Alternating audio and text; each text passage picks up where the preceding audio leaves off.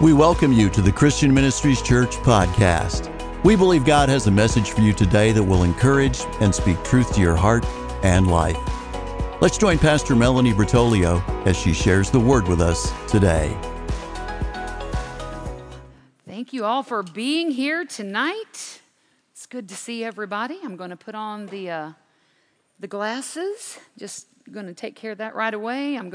I tried for a few times to pretend like I didn't need them, but unfortunately, that didn't work out as well as I had hoped. So I'm going to humble myself tonight. Just put on the glasses, Mel. Just put them on. All right. So it is our last night to talk about faith heroes, and we've talked about a lot of faith heroes, haven't we? But as I got to looking at the list of all the faith heroes that we've talked about, I kept seeing all the names that weren't on the list. I mean, when you think about it, we didn't talk about David. We didn't talk about Paul. Those are a couple of big names, you know. But here's what you got to know is that we're always talking about faith heroes. I mean, I don't ever pick up my Bible that I don't read something about a faith hero in my Bible somewhere. So we're always talking about faith heroes. And so let's not get hung up on the ones we didn't cover, because trust me, we'll get there eventually. It might be under a different title, a different series name, but we'll talk about them. But the people that we've talked about so far, I think just the revelation that God has given to us over some of the people that we've talked about. We've talked so far about Noah. We talked about Job, Abraham, Sarah, Rahab, Isaac, Jacob, Joseph. We talked about the heroes of Easter, Esther, John the Baptist, Moses, Elijah, Elisha. And tonight we're going to finish up. And you might be thinking to yourself, okay, maybe she's going to talk about David. Maybe she's going to talk about Paul. Maybe she's going to talk about somebody else that really is a name that we didn't cover. We didn't talk about Ruth. There's a lot of people that we did not talk about. And tonight, I'm going to finish up maybe differently than you would expect, because I'm going to be talking about some people whose names might not be really familiar to you. Because I'm going to talk about some women in the New Testament. Now, here's what I want to make very, very, very clear. Because I talked about Sarah, I talked about Rahab, I talked about Esther. But I'm not talking about all women, because I did talk about Noah too. But I'm not talking about all these women because I'm some crazed militant feminist. I just want to be real clear about that. I'm not trying to bring gender into a discussion where it really doesn't belong. That's not the goal. And I'm not trying to stroke my own ego by talking about women who are important in the Bible. It's not about a personal agenda for me. It's about who did God speak to my heart and tell me that I ought to talk about. And if the Bible talks about these women, I think it does that for a reason. And I think that just because their name isn't highly recognizable to us, and just because it's maybe only mentioned a time or two, doesn't mean that we shouldn't know who they are and know why they are in there. Now, I do think it is important that you understand something. The culture of the day really, truly was a culture that was totally male dominant, and women were very much subjugated. And that is something that is highly documented by people of that time frame from many different cultures. It's just the way things were back then. So these women were heroes of the faith, and here's why. It took great faith for them to step out and confidently answer the call of God on their lives. See, the truth of the matter is, I've had to deal with very, very little in the way of persecution when it comes to women in ministry. Now, I had a little, but you're going to get a little no matter, I don't care. I mean, what it is, you're going to get a little. Pastor is a white male, and he's had some persecution. That's just the life of a Christian. That's not because I'm a woman or I mean, it might have been because I'm a woman, but I'm saying everyone's going to have a reason that someone could persecute them. So I consider myself to be very blessed that I am living out in the overflow, if you will, of what these women in the Word did at a time when it wasn't easy. It really wasn't easy. So I praise God for their faithfulness. I praise God for what He did through them that maybe we aren't even aware of, and maybe never will be until we get to heaven. I don't know. But I am thankful for them. These are women who accepted that the good news of Jesus was for them. Some of these women actually got to meet Him and see Him and know Him. And they recognized that He came to save them and to redeem them from a curse. And so the mission of their entire lives became one to perpetuate that message for others to be able to hear and receive in the same way that they had done. So, when we think about New Testament names that just really stick out to us, they're mostly male names. Now, Mary, that's a pretty important one. And if you read the entire New Testament and you start looking for Mary, you're going to get very, very confused because there's only like 800 Marys. And it's like, okay, which Mary are we talking about right at the moment? But I'm talking Mary, the mother of Jesus. She's pretty early on in the New Testament that you read about her. But beyond Mary, honestly, we read about 12 disciples. We read about Joseph. I'm assuming we all know that we read about Jesus. But I'm just talking about important godly men of the day, the disciples. And we read about Paul and Barnabas and Silas and Timothy and James, the brother of Jesus, Luke. We think about the people who wrote these books. And so there were a lot of very wonderful, godly men in that time frame. But here's what's awesome. We read that there's a lot of wonderful, godly men in the Old Testament, and we learned that there were some really great, godly, very courageous, godly women in the Old Testament. And the same is true of the New Testament. There were some women who were very, very courageous and did some very remarkable things, given that they were in a very adversarial culture at the time. Many legalistic people, even to this very day, in the Christian realm, see the New Testament as giving women a lot of restrictions, putting a lot of restrictions on women. I mean, Paul really put women in their place, didn't he, when he told them that women should keep silent in the churches and they should learn at home from their husbands. And there's a lot of people who really hang their hats on those statements. And I'm not mad at them. I'm not. There are things in my Christian walk that have been revealed to me from the Holy Spirit, and there are things that haven't. And those are things that haven't been revealed to some people. And I just pray for them and believe that God will reveal Himself. But the truth of the matter is those are statements that you will find in the New Testament. They're just taken very much out of context. And so, if you are a person that doesn't understand that, first of all, there's no condemnation if you in your heart of hearts go, you know what, I guess I really don't understand why that's not what that means, or why it meant that here, but it doesn't mean it here. And so if you're that person, don't feel condemned for not knowing or understanding that. Just come and talk to me.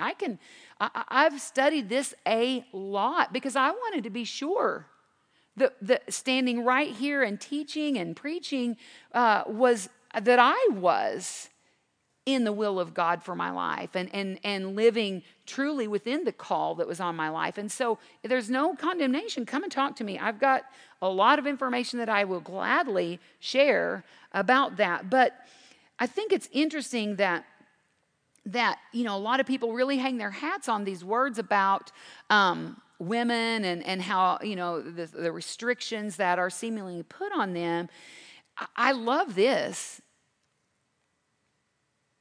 You never find Jesus putting restrictions on women.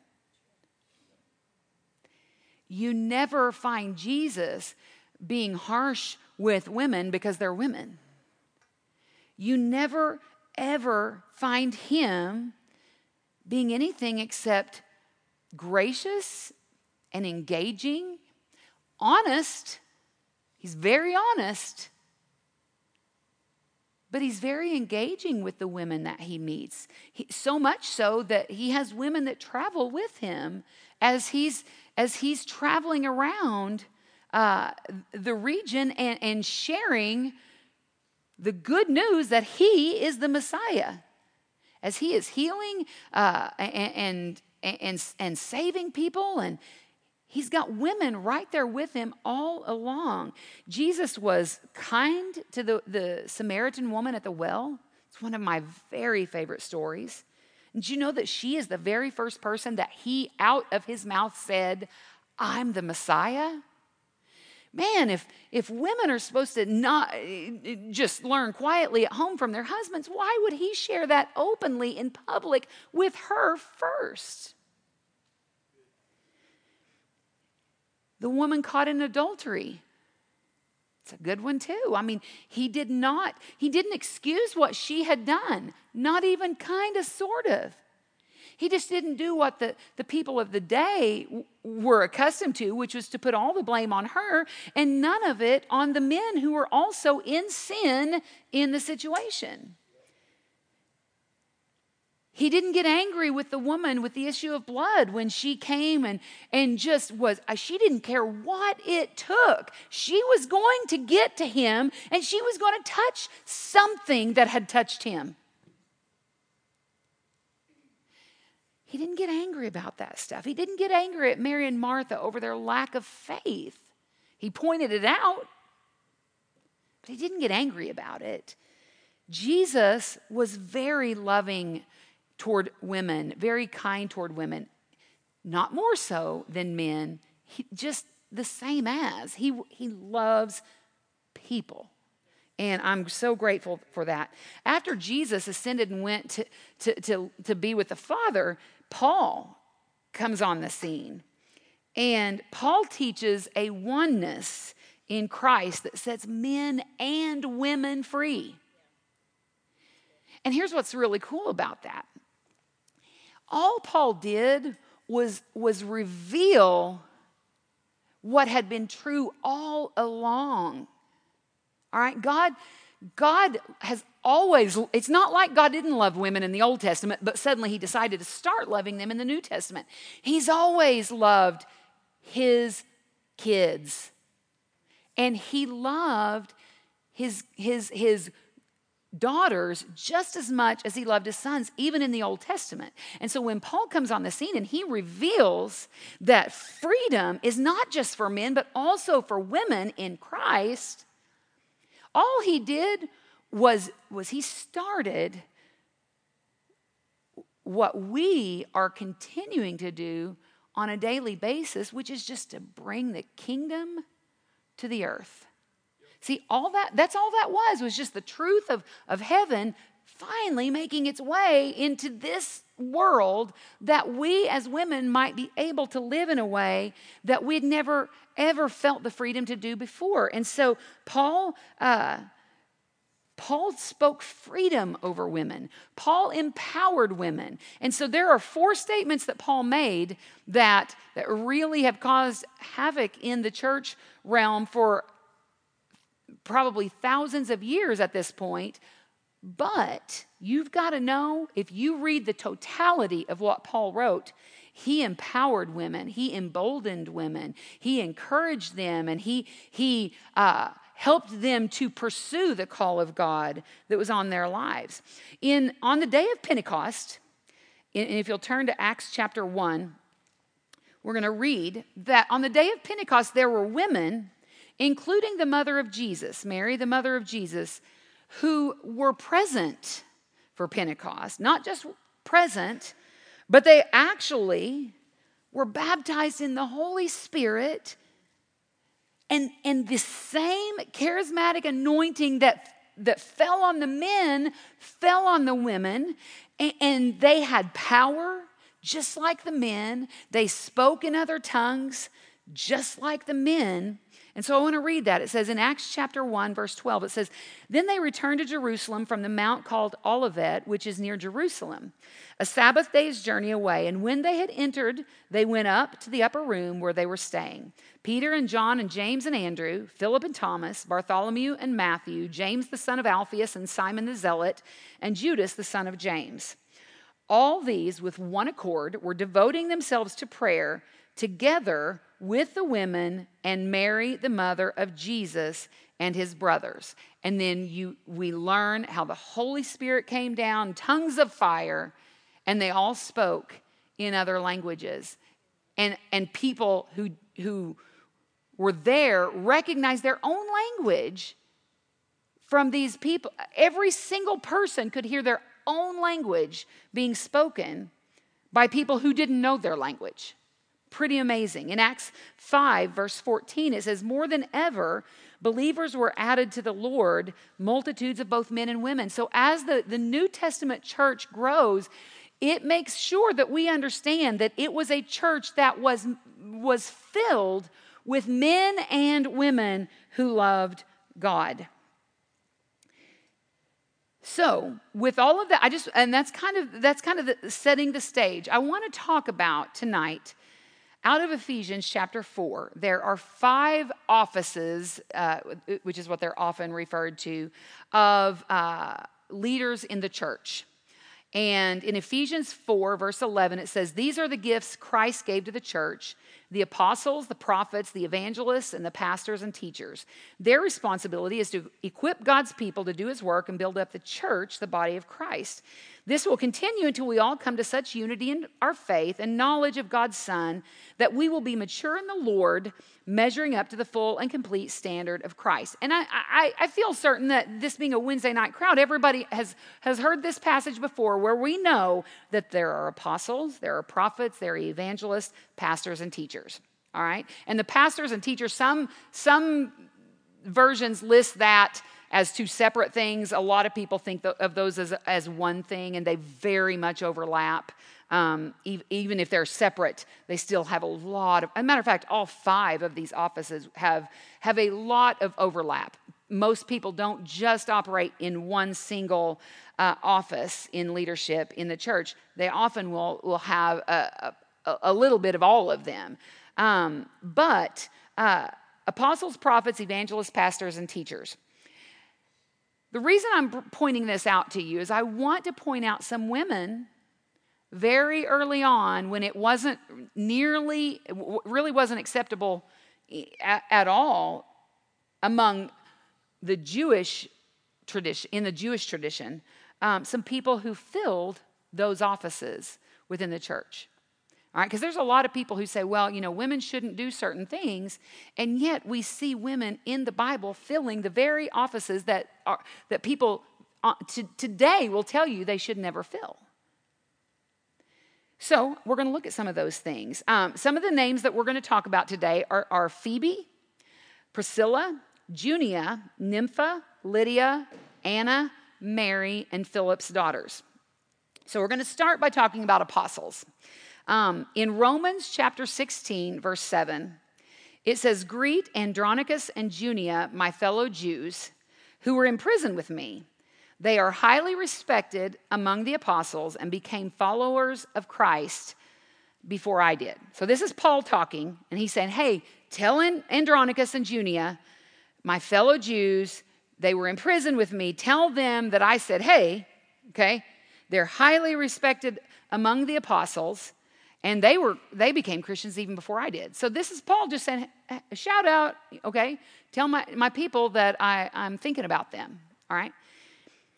Now, I don't know about you guys, but when I read names in the Bible, some of those names are a little bit weird to me, and I'll be reading something, and then I'll read a name, and I'll think I know that it's a man, and then I find out later that it's a woman's name, or vice versa. And so when I read that Andronicus and Junia, I have no idea. So I have to study that to know. Andronicus and Junia are likely either a married couple or brother and sister. They are, Andronicus is a man, and Junia is actually a woman. Although, for, 800 years or so, there has been an agenda to make Junia a man. Why? Because we can't call a woman an apostle. The only problem with that is that no commentator on this text out of Romans indicated Junia was a male, was a man, until 1245 to 1316, just about 800 years ago. Okay? So for 12 to 1300 years, it was understood that Junia was a woman. Some of your versions of your Bible may refer to Junia as Junius, because that is the male version of that name. However, until 800 years ago, it was understood by all the church fathers.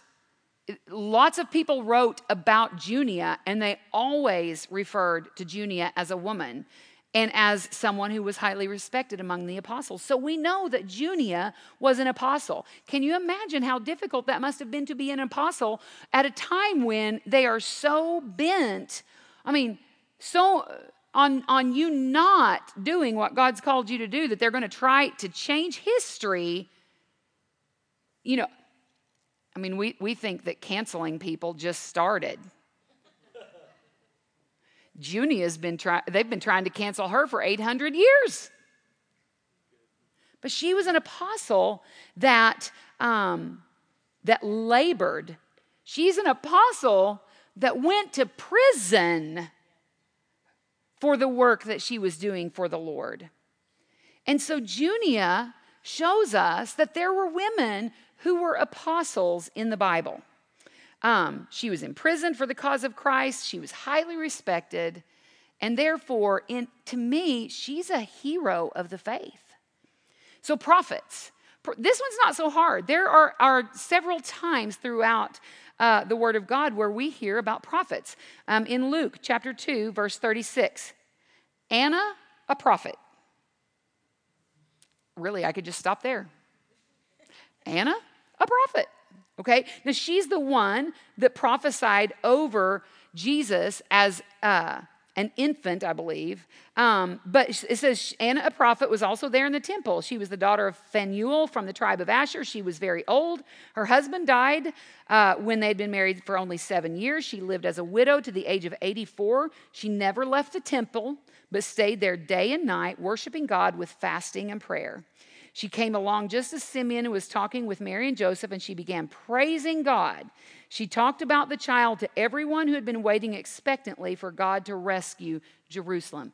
Anna was a prophet. She was someone who spent her entire life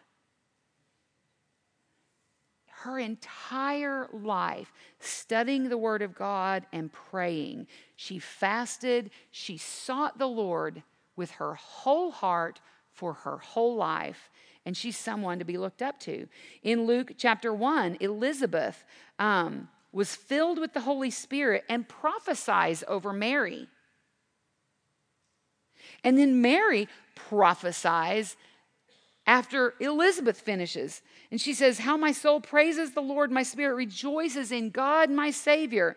For he took notice of this lowly servant girl, and from now on, all generations will call me blessed." She prophesied. Mary and Elizabeth both spoke prophetically. Anna was a prophet. In Acts chapter 21, verse 8, it says, "The next day we went on to Caesarea and stayed at the home of Philip the evangelist, one of the 7 men who had been chosen to distribute food. He had 4 unmarried daughters who had the gift of prophecy." So we just named 7 women who operated as prophets in the New Testament. The super cool thing about it is that even in the Old Testament, we talked about some people who operated as prophets. You have Miriam, you have Deborah, you have Huldah, And so there are women in the Old Testament that were prophets, but that was carried through into the New Testament. Pastors and teachers, we're going to kind of address those together because they do overlap so much. But probably the most well-known pastor in the New Testament who was a woman was Priscilla. And in Acts chapter 18, verse 24, it says, "Meanwhile, a Jew named Apollos, an eloquent speaker who knew the scriptures well, had arrived in Ephesus from Alexandria in Egypt. He had been taught the way of the Lord, and he taught others about Jesus with an enthusiastic spirit and with accuracy. However, he knew only about John's baptism. So when Priscilla and Aquila heard him preaching boldly in the synagogue, they took him aside and explained the way of God even more accurately. Apollos had been thinking about going to Achaia, and the brothers and sisters in Ephesus encouraged him to go. They wrote to the believers in Achaia, asking them to welcome him. And when he arrived there, he proved to be of great benefit to those who by God's grace had believed. He refuted the Jews with powerful arguments in public debate. Using the scriptures, he explained to them that Jesus was the Messiah." Now, here's what's super cool. He was taught by Priscilla and Aquila. Why is that a big deal? Well, for one thing, anytime in ancient writings, whoever's name is listed first is considered to be primary among the ones who are being listed. So in the Bible, every time Priscilla and Aquila are mentioned, and I think there's 4 or 5 times, every time except for one, Priscilla is the name that comes first.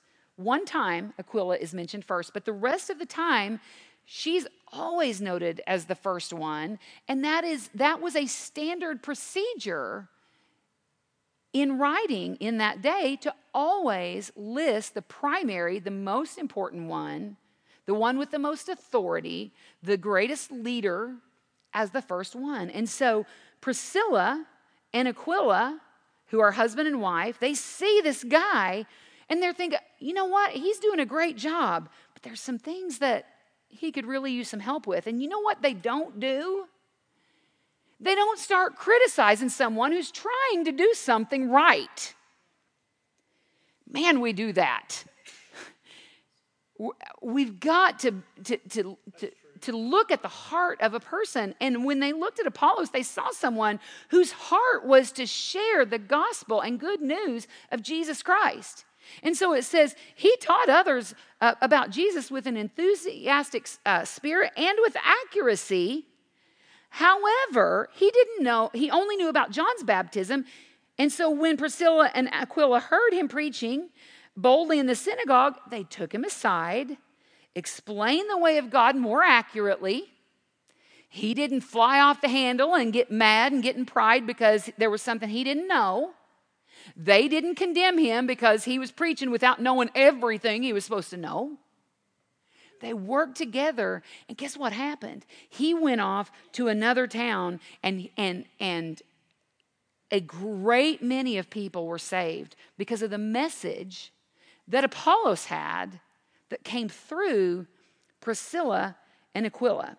We know that Priscilla and Aquila hosted a church in their home, and that Paul and Luke both indicate that Priscilla was the more outstanding leader compared to her husband because of the way they name her first.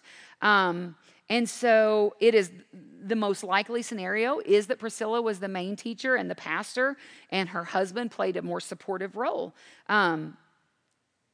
Here's the deal. I'm not up here trying to advocate for more women pastors, more women leaders. What I'm telling you is let's let people operate in the gift and call of God on their lives. And let's be supportive of one another as we're all trying to do that. So we've got Priscilla, who we can clearly see operated both as a pastor and a teacher. And then the last one is an evangelist. And an evangelist is someone that carries the gospel message to places where it was previously unknown. And so Paul spoke of several women who labored alongside him as he traveled and spread the gospel. And some of those women, I don't think he even says their names. But there are some that he does. There are some that he notes, and some of them have really strange names. Tryphena, Tryphosa. several different people. But they're not the only ones. You think about this Samaritan woman.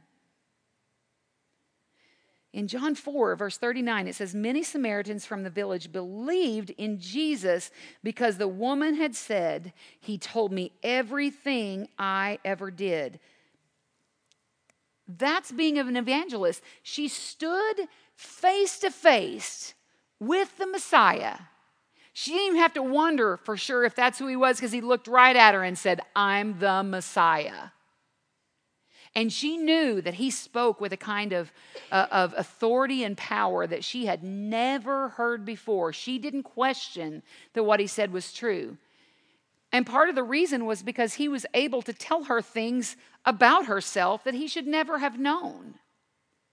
But instead of being embarrassed, instead of throwing a fit and getting in pride over that, she was so thrilled to know that the Messiah had come, because she knew what that meant for her. And when she realized she wasn't ashamed, she ran back to her village. And she was one of those people that people kind of looked down their nose at her. She didn't care anymore. When you've really, truly been saved, you don't care anymore what anybody's going to think about it. You want everybody to know. Why? Because you want them to have the experience that you've just had. So she goes back to her village and she tells everybody, I just met a man who told me everything I ever did. And she wasn't talking about anything good. And she was excited. But they recognized something different in her. And so they all come running to him. And guess what? They got to have the same experience. You know what she did? She evangelized her entire community. That's pretty amazing. And deacons and elders, this is an interesting note because they're not listed as one of the 5 offices, but deacons and elders are mentioned in the Word of God. And in Romans 16:1, we learn about Phoebe. It says, I commend you to our sister Phoebe, who is a deacon in the church in Cenchrea. Welcome her in the Lord as one who is worthy of honor among God's people. Help her in whatever she needs, for she's been helpful to many, and especially to me. When it says that she has been helpful, the word that is translated helpful is actually one that means she's been set over others. So this is a woman in authority over people. It also means defender or guardian. And that same word used to describe Phoebe in Romans 16 is the word that is used in 1 Timothy 3 and 5 to reference bishops and deacons. Now, this is another one where some people have tried to cancel Phoebe to some degree because it was completely understood for the first few hundred years after Jesus ascended into heaven that the word that was in that passage was deacon. But about 300 years after Jesus went to heaven, the term deaconess became something that was used. And the point of it was to try to alter a person's thinking and, she's a woman deacon. When the fact of the matter is, in the original language, there's no difference. The exact same word is used, deacon, for Phoebe, that is also used for other people, especially those passages in 1 Timothy 3 and 5. And so they tried to cancel that Phoebe was a deacon, but the fact of the matter is that she was likely a pastor of a church, and she wasn't the only one. There were several other people throughout the New Testament, several women who were considered, that it was considered likely that they pastored churches in their own homes. And so I think it's important. If we were talking about movies, these people that I'm talking about to you tonight would be considered secondary characters, supporting actors. But here's what I believe. I believe God doesn't see anybody as secondary characters in the kingdom of God. We all have something that God has put within us, a passion and an ability that He's put within us to do. And it doesn't matter whether that's a highly visible role or not. And I think we get really hung up, not just women, men and women, and we sometimes see our role as insignificant. And what I want us, men and women, to learn from these women is that there are no insignificant roles in the kingdom of God. And there's nothing that God has gifted and called you to do that could ever be deemed insignificant. Again, it doesn't matter how visible your role is. You don't have to be, producing signs and wonders everywhere you go all the time. These women show us that faithfulness is greater than fame.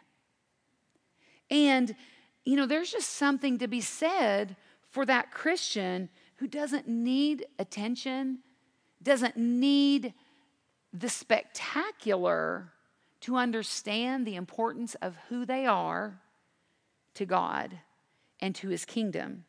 There are a lot of people in the Bible whose names are only mentioned once or twice, but they're mentioned. They're mentioned. That's not an accident. So when you start to think about yourself and what role you play as insignificant, you've got to change the way you think about it. Because some of us may be sitting here today because of what Priscilla did. Some of us may be sitting here today because of what a woman named Lydia did, who was also the pastor of a church in her home. Some of us are sitting here today because of people whose names we will never know. And you know what? I pray that there are people who will wind up in heaven one day because of me, and I'm okay that they never know my name. But I sure want them to know the name of Jesus. And so I felt like it was really important for us to understand that God hasn't called every single person to be a pastor as their vocation. It's not, we couldn't all do that. Somebody needs to. And I praise God for our pastor. I praise God that I can operate in that role to some degree. And I thank God that He has given me peace in my heart about what He's called me to. But each of us has a part to play, and our roles are going to be different, and what looks like a primary role to you may not be any more significant than what you are deeming to be your own secondary role. You've got to see them the same. Because if it's one person that's counting on you to be that person, to do that thing that God's called you to do, then it's worth that one person, isn't it? Some of us, our primary role is to just show up to work, put a smile on our face, show kindness and love, and have the right response when someone is drawn to that, and to be able to point them to Jesus. We make things bigger than they need to be sometimes. We elevate this person and we put this person down lower and we shouldn't do that. God doesn't. These women are important, not because they're women, but because they answered a call of God on their life. And I praise God for their faithfulness. And to me, they are heroes for that reason. Thank you for being part of our podcast today. You'll find more online messages from Christian Ministries Church, as well as location information on our website at cmchurch.net. There's a place for you at Christian Ministries Church, where it's more than a church, it's family.